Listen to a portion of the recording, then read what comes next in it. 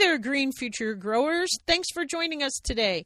If you're new to the show, I hope you'll subscribe on iTunes or your favorite Android app, and let's get growing.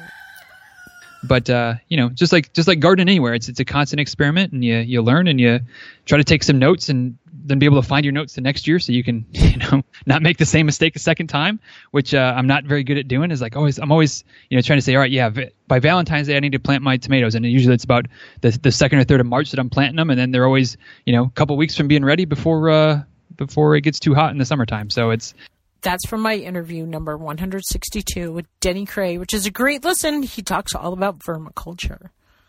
Hey, everyone. So I just want to remind you that this is the most important time to be taking good notes on what's working well, what's not working well, what don't you want to forget come next February and March when it's time to order supplies or do your design.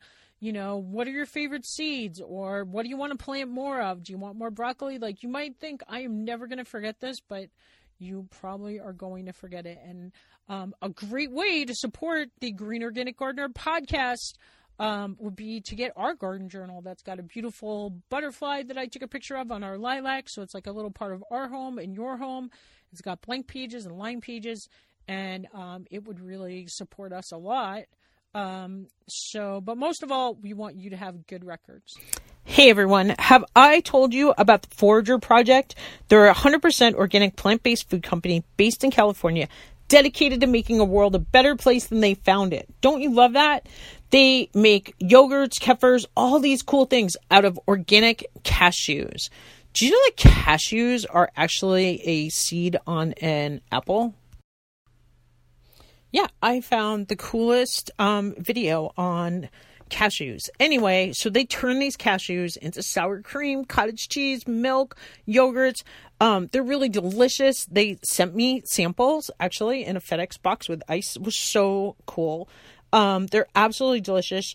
Forager Project is passionate about creating healthy, organic, plant-based food and equally passionate about nurturing a healthy democracy. They believe that voting is the most essential ingredient needed to do this. Forager wants to inspire everyone to get out and vote, and that means you participate in our democracy. They provide voting resources and information for you at foragerproject.com/vote or on the socials like Instagram, Twitter, etc. at Forager Project. Cultivate democracy. Vote. He's in charge of all that kind of stuff, and I'm in way over my head. Okay, all right. I like to eat organic food. I did, for the very first time this year, plant my own broccoli seeds that grew into little broccoli plants that are growing in the garden. Cool. This year. Those are the first things I've ever really, like a vegetable. I've grown herbs. I always grow basil. I'm pretty good with the herbs, but these are my own vegetable seeds that I plant that didn't go in the ground. I guess, I've planted like lettuce seeds and carrots and stuff like that, but I've never planted like seeds in pots that I transplanted outdoors of a vegetable. Right. And they're growing. And I want to say I planted zinnias this year, or did Mike plant those? And I think usually he's the seed guy. Okay. And he's the chicken guy. And we've had chickens for 20 something years at our home. So I'm in Northwest Montana, like up by the Canadian border, pretty far away from Florida. Yeah. And more people are moving here, and with climate change and whatnot, I don't know what happened, but there's been like a huge grizzly bear problem in our neighborhood the last 2 years. So we've had chickens and the chicken coop and the chicken fence for 20 years and have never had a problem. And 2 years ago, there was an article in the paper that said, the only thing that stops grizzly bears from your chickens, everybody, is electric fencing. Get your electric fencing. Fish, Wildlife, and Parks is like helping you. Just put an electric fence up. And Mike and I were just like, oh, that's absurd. We've had this chicken. And sure enough, here comes the bear, like destroyed the root, like shoved the roost through the particle board wall. Like literally it is wedged in there, and Mike cannot get it out. And this is like a 4-inch post. Wow. That's shoved through this. That's how big this bear was. And then one of my neighbors posted a picture of him. Her like 8-year-old daughter managed to get this huge picture. So we've all seen the bear. So he came through, and it was our first year we ever had baby chicks actually hatch from a mom. This is after almost like I said, 20 years, we never had chicks actually hatch and survive. And these chicks were they were like 2 months old maybe when Right. he came through. And 30 days later, one of them pops up out of the blue from like she'd been living in the woods, I don't know where, but all of a sudden she came through and she made it through all last winter all by herself, this poor little hen. Gosh. And we finally got her a rooster, and the next day here came the grizzly bear back. Oh, bugger. So that has been my challenge. And so now we have two. I thought I was getting chickens. Get home, get them out of the box. We put them in the chicken pen, and they are like itty bitty teeny tiny baby chicks that I got Right. like 10 days ago.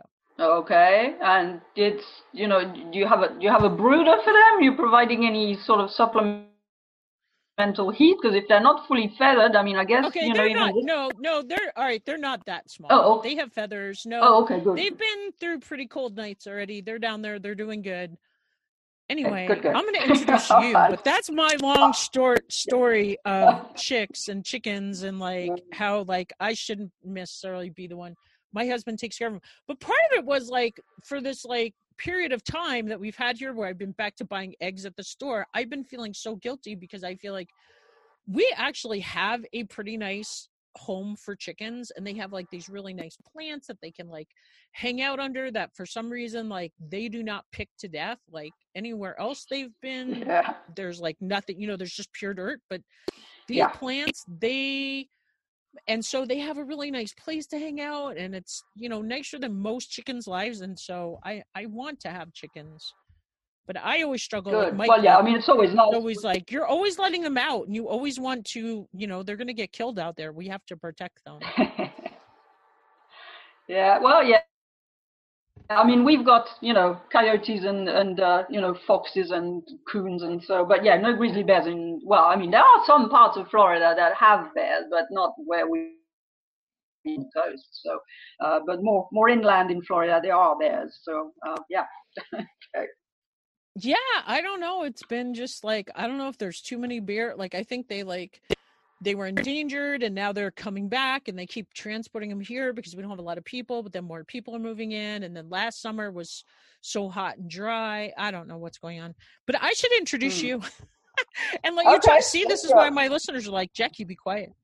Okay. Now tell me how to say your last name. It's Pascal Defieux-Pierce. Defieux-Pierce. Pierce. If you just want to say Pierce, that's good. Okay. And then it's Brincia? Is that the name of the company? Brinzy Products. Brinzy Products. Okay. All right, here we go. Welcome to the Green Organic Garden. It is Friday, August 21st, 2020, and I have an exciting guest on the line to talk to us about hatching chickens and just, I think, anything you need to know about chickens. And I'm just going to let her talk from here on out. So welcome to the show, Pascal from Brinzy Products. Hi, Jackie. Hi, Pascal. So... well, I'm so glad we managed to connect, and thank you for coming and sharing with us. And go ahead and tell us a little bit about yourself and Brinzy. Okay, well, I started. I'm French, as you can probably tell from my name and possibly from my accent as well. But I started working for Brinzy back in the UK. This is where the business started back in 1976. I wasn't with them then, but I started back in 1994. And in 2000 and just around 2000, I was invited to come and help develop the business in the US. So I made the move, and I haven't regretted it since. In Brinzy, we're the incubation specialist. That's the focus of the business. It was started by an engineer who lived on a farm and decided that the incubators available were certainly not doing the job and he could do something better, initially for himself, and then it grew to, Brinzy now employs more than 30 people in the UK and have distributors all over the world. and I really mean all over the world. So here in the US, we cover the US and Canada and a bit of Mexico as well. So I've been manufacturing egg incubators and chick brooders and egg candlers, anything related to incubation really is what we do. Recently, we've also introduced some automatic chick coop openers, which are doing very well. So slightly expanding, in the life cycle of products of, cycle of the, chickens. But that's what we do. Okay, so one thing I'm always fascinated with France. Like, I got to go to Paris in 2016, and like, if I die tomorrow, I will be completely happy. Like, that was my final life goal, and I was so excited. So I'm so into French. Like, where in France did you grow up? Like, this is so exciting. And then, like, you moved to England, and then you went to Florida. Mm-hmm. Well, I guess my father was Air Force, so we moved a lot from, when I was a child. We spent, 2 years on a French island in the Indian Ocean, and then within France, we moved around as well. So I guess, from a very young age, I was used to, moving and, different experiences, different cultures. That's always been, something I enjoyed. So, yes, when the opportunity presented itself to, to move to England first and then to move to the States, I didn't hesitate. So I do always start out my show asking about, like, did you have a garden? Like, are you a gardener? Absolutely. Yes. Raise chickens yourself? Yep. Absolutely. We have 15, 16 at the moment. A few too many roosters that are gonna have to hit the pot, but to keep the ratio, more in line. But yes, absolutely. Very much not a city girl myself. Very much enjoy getting my hands dirty. We have a large. Possibly a bit too large. We've got like 4.5 acres, so plenty of gardening, a lot of trees and lawn, but also have, obviously floods, and which can sometimes be a bit of a challenge in Florida, particularly in the summer, heat and humidity. It's still some experimenting going to have something that looks good year round, but and also have a vegetable patch. So yes, and my vegetable, this time of year is a fallow. Nothing really grows. So, but I'll be getting ready to, start seeding some things. I have some grow lights, and I start the plants under that, and then I, transplant them. Typically around a month or so, maybe a couple. But so yes, our gardening here is best through, winter and early spring, and after that it gets, too hot, too humid, and everything dies. So then I do always start my show asking about your very first gardening experience. Like, were you a kid? Like, were you raised with a garden with an Air Force parent? Or, like, what do you first remember? And who were you with, and what'd you grow? Yes, no, we didn't have a lot of the time. We were in small towns, but in apartments. So I guess my first experience was typical, French. You go and visit your grandparents for a month in the summer, and they were in the countryside in the southwest of France, and both my grandparents had very large gardens, and I would sort of go and help my grandparents. And then, when I could have, I always had a few herbs. That's, because that's easy. You can grow them on a windowsill, and that's, so I guess, yes, that was, but a proper, dirt garden was, when I was probably 7 or 8, with my grandparents, and sort of helping them do whatever needed doing. Oh, I love this. I want to write like a children's book about it. Well, so tell us what we need to know about raising baby chickens and incubating and stuff like that. Okay, so, well, I mean, a lot of people initially,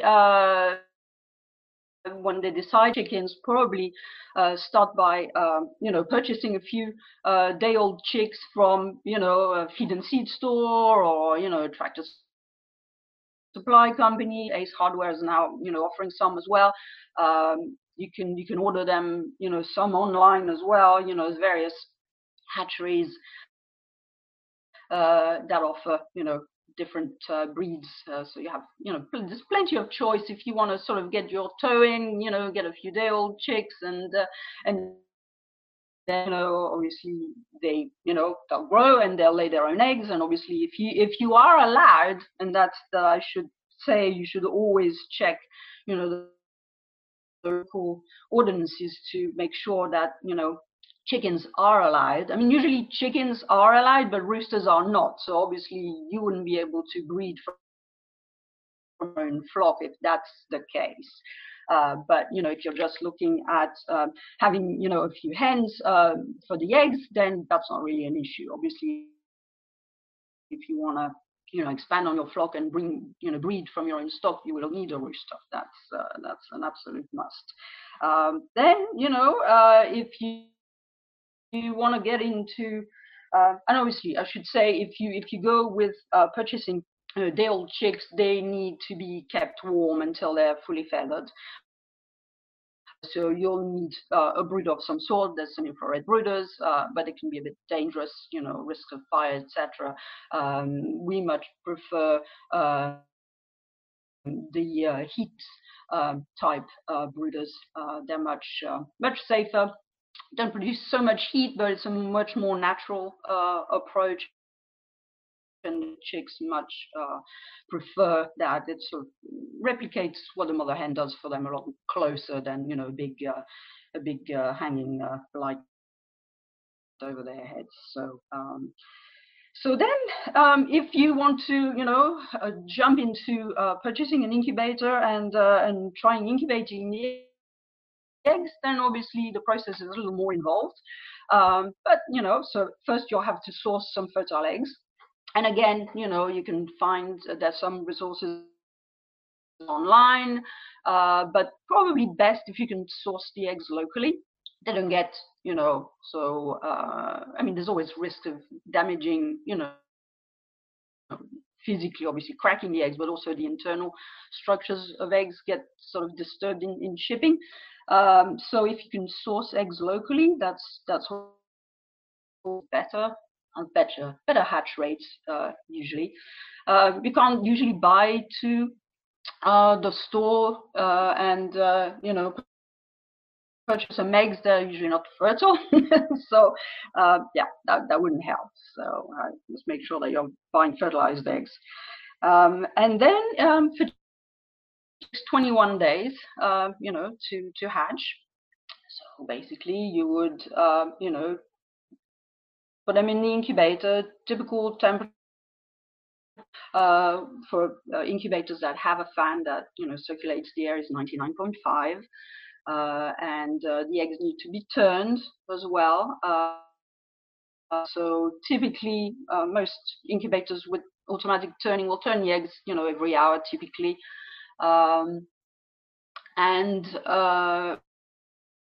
if you're doing it manually, there are some incubators that don't have automatic turning. You need to do that a minimum of 3 times a day, more if you can.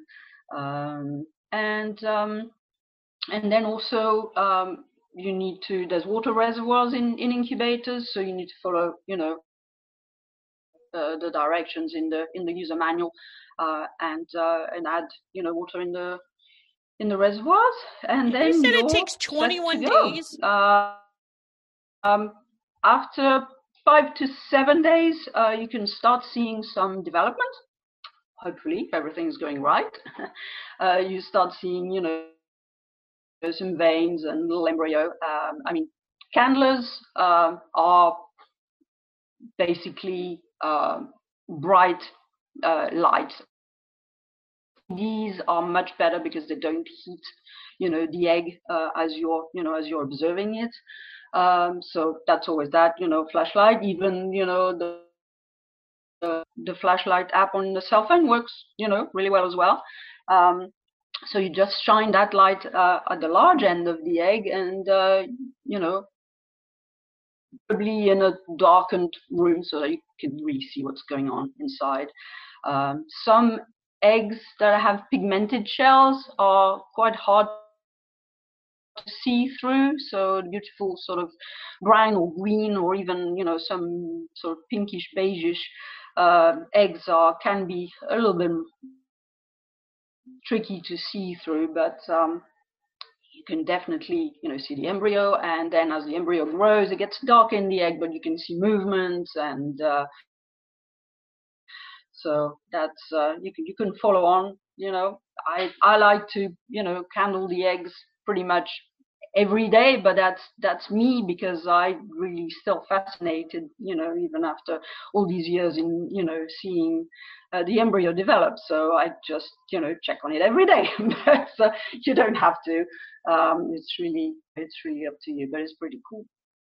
I should say that the name candlers or candling comes from the fact that in old days that's exactly what they used. They were sort of holding the egg above a candle to try and in the dark to try and see what was going on. So then the name stuck. So then you should remove any eggs that are not developing, or if you have started developing and die, so they wouldn't look the same. If in doubt, leave the eggs for a couple more days. Sometimes especially if you're new to incubation, you're not exactly sure whether an egg is still developing or not. I say if in doubt, just leave it a couple 3 days more, and again, and then the difference will be more obvious. But if you start, either you're not seeing anything, the egg has remained clear, you can see just the shadow of the yolk. It's not going to go anywhere. It's usually not going to rot very quickly. So, but still, might as well remove them. The ones that can cause issues with bacterial contamination, if you really leave them in there, possible explosion, which is absolute no. Exploding eggs in incubator is a terrible mess. So, yes, once you see eggs that started developing and quit, then you should definitely remove them. Usually the structure is not going to be so defined, and the contents are going to be sort of slushing inside. That's definitely a quitter, and you should remove it, to prevent contamination of the ones that are developing. Going along 2 days. Yeah. So the 2 days for chickens, yes. I mean, different, the ducks take 28 days, quail, pheasant take, the 16, 18 days. So it really, it depends. But yeah, chickens typically take 21 days. And I'm talking regular. The banties sometimes take a little less, between, 19 and 21. Usually, the larger the egg, the longer it takes to hatch. But yes, but for any type of egg, 2 days prior to hatching, you will need to stop the turning. Otherwise, they get disoriented, and they run the risk of hatching at the wrong end. So at the large end, there's the air sac, and that's what they need to pip into, and and then break. So if they pip at the other end, they typically sort of don't make it. There's no air sac, so they're kind of draining fluids and don't make it out. So you stop the turning 2 days, prior to hatching, and so if you have any mechanism that can be removed is usually removed. Either it's an egg disc or some egg carriers that tilt, or that's all removed, and preferably, if there's hatching mats, we provide hatching mats for our incubators that provide a grippy surface for the chicks to stand on. and also it helps contain the mess. So, but if there isn't, some kitchen paper, that would works quite well as well. And then you also need to increase the humidity. So typically there's, 2 reservoirs or 1 reservoir with a division, but basically, you need to fill out all the water reservoirs in the incubator, because humidity needs to be quite high during hatching. Basically, once the chick, starts pipping and the shell membranes get exposed, if they dry out, they get really tough and leathery, and basically the chick is trapped inside. So you want to keep those membranes nice and supple. So high humidity.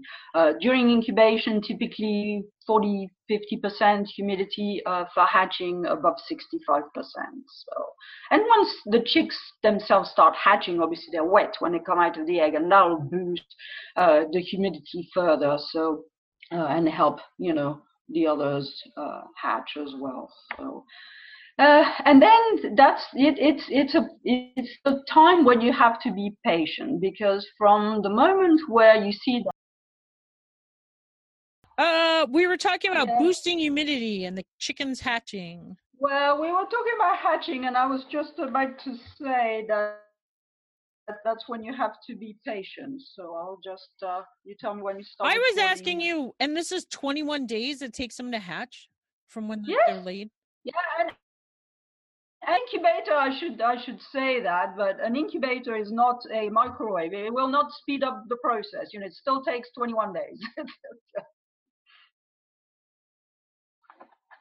So that doesn't sound that long. I don't know. Maybe it would. I guess it's long enough, but I think it's I don't know. Yeah, never really sort of questioned it. Yes. So yes, as I was saying, hatching time is really when you have to be patient, because from the moment when the chick breaks through the shell, you see that just that one little blip, then a lot of things need to happen internally until it can be sort of start cranking around the shell and actually come out. And that whole process can take up to 24 hours. So anybody new to incubation will say, oh great, they're starting to hatch, and and nothing's happening, and they think that something's gone wrong, and they're going to try and help, and and that's when you make a mess, and you shouldn't. So first rule is be patient. Don't try to interfere. I mean, if you open the incubator, that high humidity that is going to get lost, and so obviously if the membrane's dry, then the chicks are going to get trapped, so you've done more harm than good. So as I say, from that pip, some will be really quick and some will not. So it can take 24 to 48 hours until they they come out. So that's the time to be to be patient, not open the incubator, let things happen. And once they've hatched, you shouldn't remove them from the incubator until they're dry and fluffy. Otherwise they chill and they can die. So that's but our incubators are all very have very clear domes or lids, so you can observe what's going on very easily. And especially if you're doing it with children, they get a very good view of what's going on. So so a couple of things you don't know about me. Quite an exciting time.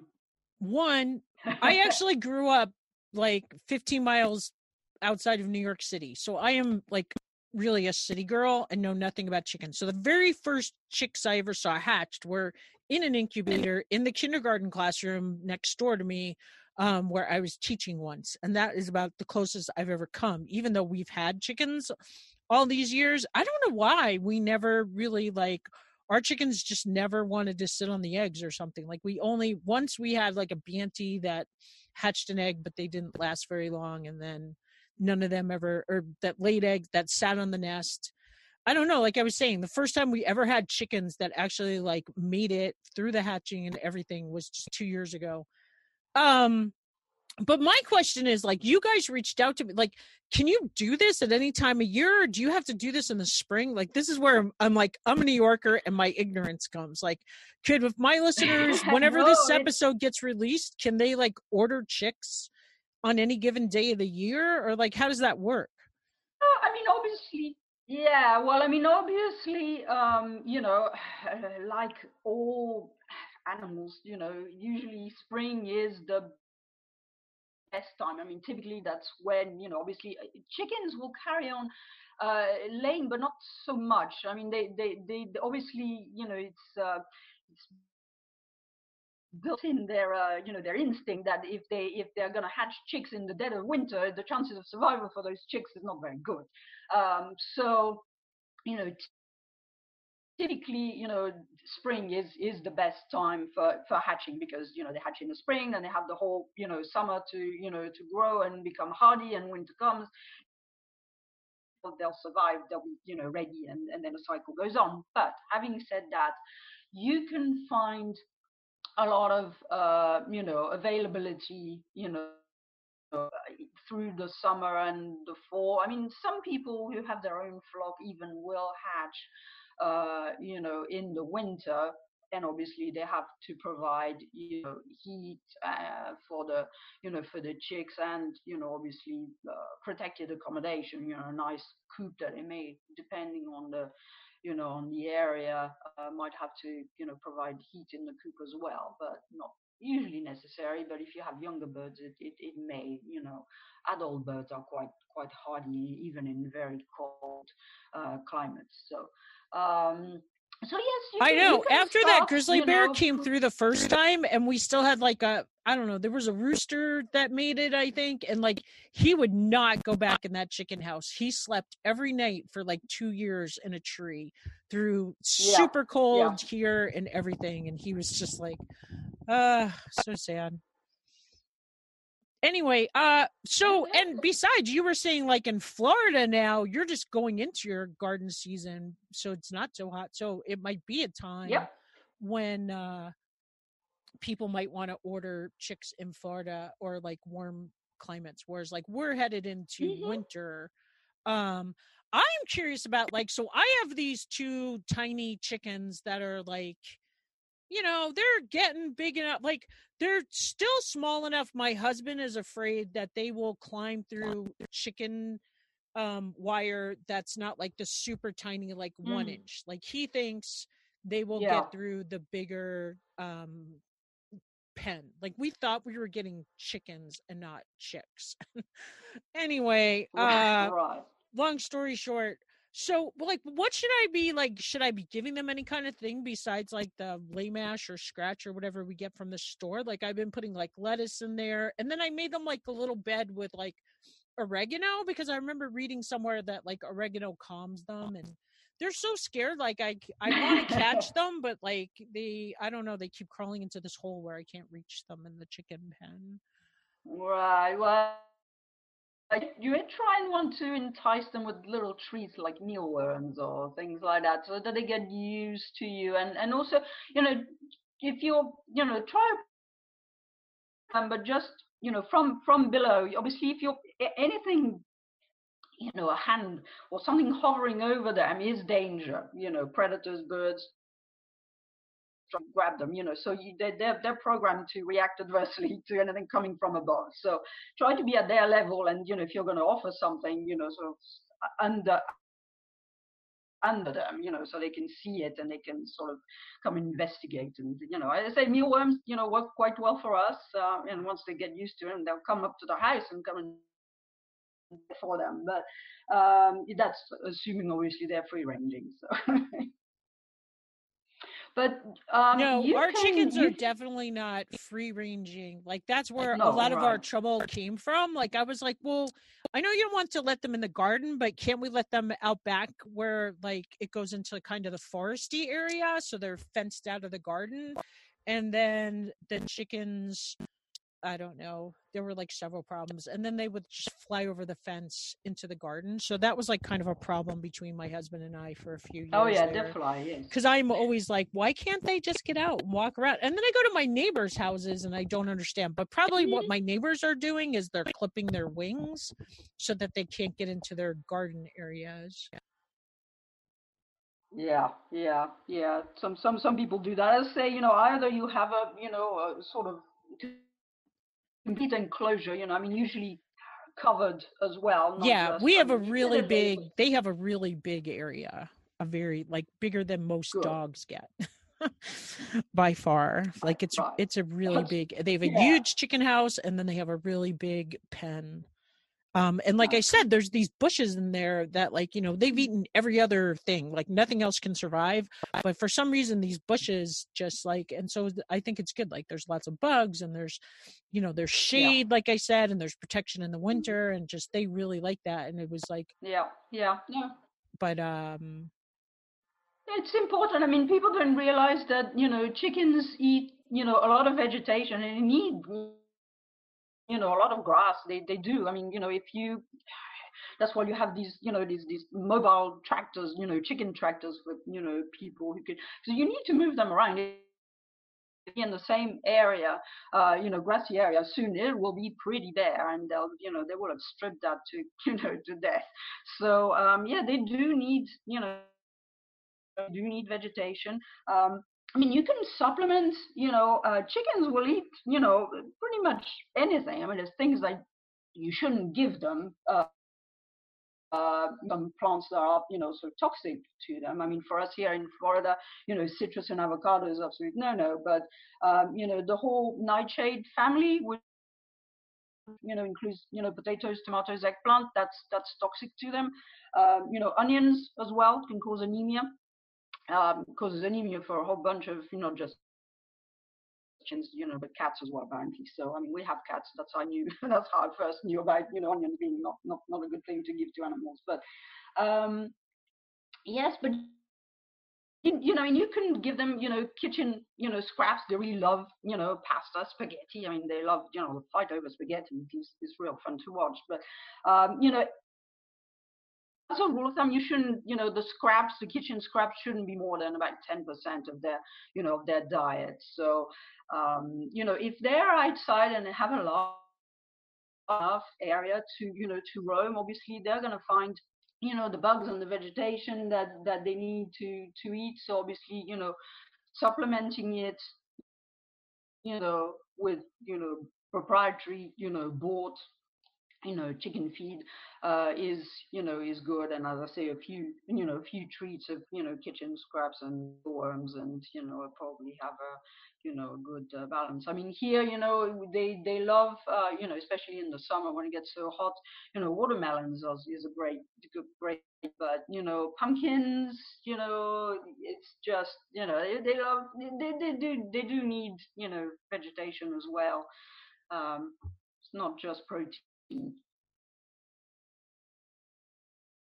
Perfect. So, what product do you recommend for backyard gardeners? Sorry. Like, is there what do you think's the best way to start for backyard gardeners that have never had chickens before? Well, as I say, there's two routes. Either you get the chicks, and then you need, what I would recommend is a heat plate brooder, because when you get those, day-old chicks, as I say, they will need, heat for at least a couple of weeks, depending on the climate. For us in Florida here, a couple of weeks is enough, but, in further north, obviously, a month until they're feathered, then they can, so you need to think about that, and obviously a feeder and a drinker. And obviously, they're going to need to be in some sort of, of enclosure. I mean, initially when they're very small, a big, Rubbermaid sort of storage, like things that you put your Christmas ornaments in, works quite well. Obviously, without the lid, what my husband has done is actually put some wire on the, cut out part of the lid, and put some, small wire there, because we have cats, But the cats don't actually show very much interest in the chickens. Well, sort of in the house and they're part of the household and they're just saying, nah, and that's fine, not interesting. But also to prevent the chicks from fluttering out, and that's, because the wing feathers are the first things that they kind of develop, and so within a week or two they're certainly fluttering out, so you don't want that either. And then obviously graduate to being a larger pen. So I mean, you need to plan ahead a little. Obviously, if you decide to go the route of incubating your own, then obviously you need to purchase an incubator or borrow one if you can, just to get a feel of whether that's something that you want to invest in, and then get familiar with the incubator. We always recommend before you get your eggs, get familiar with the equipment, get it. And because once you introduce the eggs, the temperature is going to drop, so you might as well a little until. So you just need to make sure everything's working fine before you introduce the eggs. So yeah, I mean, but that's about it. As I say, if you're starting from scratch, incubator, obviously, some flashlight. As I say, you don't have to purchase a actual candler, a nice LED is all you need. And then obviously still, you'll need, the brooder, the feeder, the drinker, and then you need to think, along the line as, how you will accommodate the chickens, pen, coop, free range. Yeah, see, we got one of those chicken tractors, and that's why I'm saying Mike thinks that he doesn't want me to put them in there because he thinks that the wire's still too big. And I was like, come on, those chickens, I think they were big enough because it's like 1 inch or 2 inch. I don't know, whatever it is. It's like regular chicken wire, not the super tiny small one. And he's like, no, they'll get right out of there. Right. So my other question, I was just going to ask you about, isn't the candler something for like if you're going to sell the eggs to people for food? Like what? I thought that's what candling was for.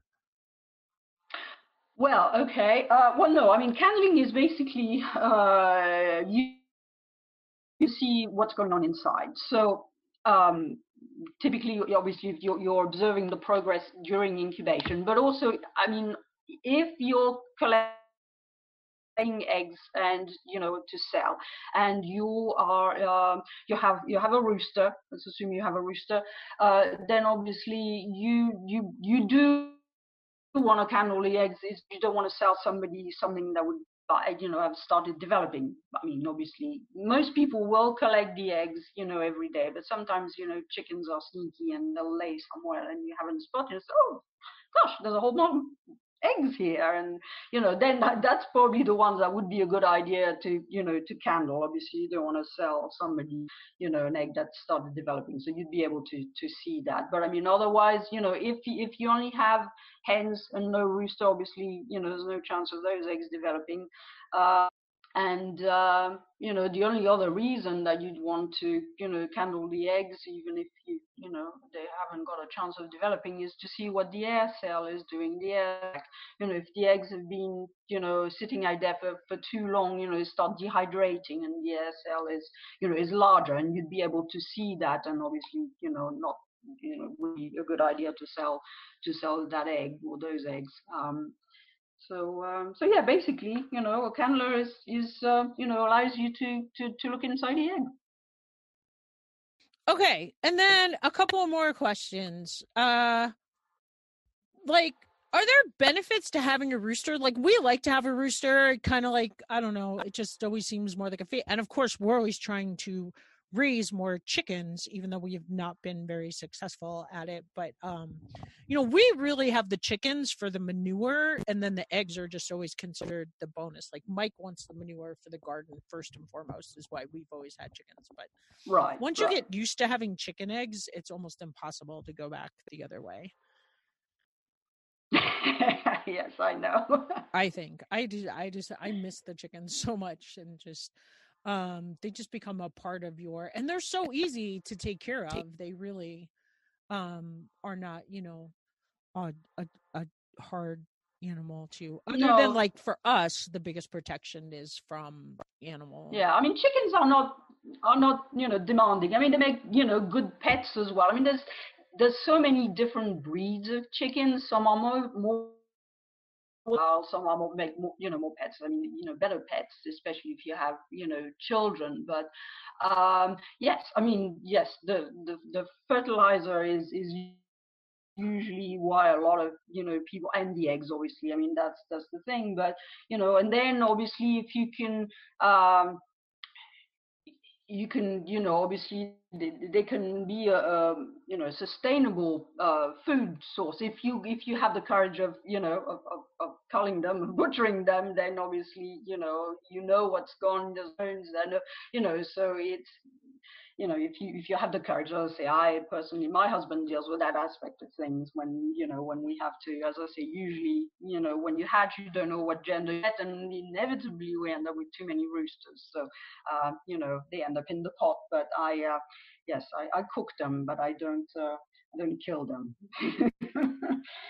I know, but that's another thing. Like Mike and I just keep going back and forth the way, because I'm like, if you're going to eat chickens, wouldn't it be better that at least they're raised here humanely than if I'm going to buy chicken from the store anyway? Plus, it's healthier for him. But because we're let to the, like, here's my total ignorance, like that. So I call the guy in town and I'm like, hey, do you have any chickens? And he's like, yes, but they're not sexed yet. And that should have been my first cue, that if they're not big enough to be sexed yet, they're probably going to be babies. But of course, no. And he just goes and gets them and hands me a box. And it was a fairly small box, but I knew they were going to be small chickens. Yeah. I don't know. I can't believe how hard it's been to get chickens. Like, we've been looking for a long time. We finally found this guy on Facebook who wanted $10 a chicken. And we were like, okay, we'll pay the $10, whatever. And then, like, we could never seem to connect. So then I finally called the guy in town again. And, like, I had asked him in the spring, and he only had chicks, and we didn't want the chicks back then. So we didn't get them then. And then he was like, I'm getting chickens in July. And so then I called him, like I said, like 3 weeks ago. I was like, hey, did you ever get those chickens? And long story short. But anyway, what I was asking you, are there benefits to having a rooster besides that you'll get? Like, is there any benefits to a flock? Like, do they just make the chickens calmer? Or is there anything that, like... No, not really. I mean, the only advantage, obviously, is if you want to, to breed. If you're just hatching for the manure and for the eggs, the hens will. It just restarted. I don't know. Anyway. Yeah. Okay. I don't know what you heard last, but yeah. So yes, benefits of a not really. As I say, yes, if you want to, produce your own chicks, and you're allowed to, to keep roosters, then but if you're just in it for, for the eggs and the fertilizer, then hens will lay, irrespective of the presence of a rooster. So same way that ovulate, and there's no without the presence of a man. So same thing. So yeah. I don't know. Is there anything else we haven't mentioned? Like, I know Liz said that you were going to maybe give a discount to listeners, a 10% discount if they use the code GREEN. Is there anything else? And like, do you want to tell them about your website and everything? Like, I just thank you so much for sharing all this today. And before we lose our connection for good, I just want to make sure I get all this in there. Sure. Yes. Well, yes, we'd like to offer a 10% off with coupon code GREEN, and that's capital letters GREEN, and that's 10% off everything, even the products that are already on sale. I should say not off we have a section of scratch and then products. They're already heavily discounted, so the coupon wouldn't work on the scratch and dents, but it will work on everything else. And on our website, that's BRINSEA.com. There are a lot of resources. We have that can be downloaded for free, or incubation handbook that talks you through the whole process. the whole process of incubation, from start to finish. But there's also other articles that cover specific aspects like humidity, or and then there's articles about brooding and how to get the best of like heat plate brooders. There's a lot of information. So it's I encourage anybody who's new to incubation and chicken keeping to take a look. What has business been like during COVID-19? We didn't know what to expect initially, but it's been challenging because the demand has been extremely high. And it also coincided with our peak season. I mean, spring is always, the busiest time of year for us. But this year has been absolutely crazy and caught us completely, by surprise. And we had real difficulties and still are having difficulties, putting enough products. We still have some items that are out of stock and on back order. I mean, the production is done in the UK, and obviously they've been impacted as well, and sourcing the components, there's been delays on that front, but also, putting in place social distancing, in the production area, slowed down things, initially. But, now it's all up and running, and we're catching up, but it's certainly been challenging. Awesome. Well, anything else you want to tell anybody? No, I think we've covered it all, really. Cool. Well, thank you so much, Pascale, for everything you've shared today and just being such a great resource. And have a wonderful day.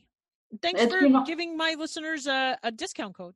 No problem. It's been a pleasure, Jackie. You take care. Okay, you too. Bye. Hey everyone, have I told you about the Forager Project? They're a 100% organic plant-based food company based in California, dedicated to making a world a better place than they found it. Don't you love that?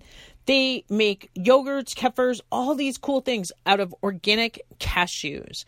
Do you know that cashews are actually a seed on an apple? Yeah, I found the coolest video on cashews. Anyway, so they turn these cashews into sour cream, cottage cheese, milk, yogurts. They're really delicious. They sent me samples actually in a FedEx box with ice. It was so cool. They're absolutely delicious. Forager Project is passionate about creating healthy, organic, plant-based food and equally passionate about nurturing a healthy democracy. They believe that voting is the most essential ingredient needed to do this. Forager wants to inspire everyone to get out and vote, and that means you participate in our democracy. They provide voting resources and information for you at foragerproject.com/vote or on the socials like Instagram, Twitter, etc. at Forager Project. Cultivate democracy. Vote. freegardencourse.com. Mike and I have developed some lessons to help you create your very own organic oasis.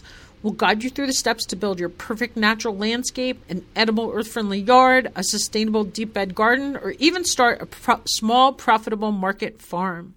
We'll show you how to save time, lower your produce bill, collect usable data, eat healthy, nutritious food with minimal labor, use the most effective and efficient production methods currently being used in backyard gardens as well as market farms, and maybe even help you find some profitable markets. We've designed it to save you time, lower your produce bill, and help you eat healthy, nutritious food. There's checklists, there's outside reading, video assignments. You can join the online Facebook community where there's lots of people from around the world to help you get your garden started today. So remember, freegardencourse.com. Do you know someone who would benefit from the Organic Gardener podcast? If you like what you hear, we'd love it if you'd share the Organic Gardener podcast with a friend. Thanks again for listening, and remember, grow local.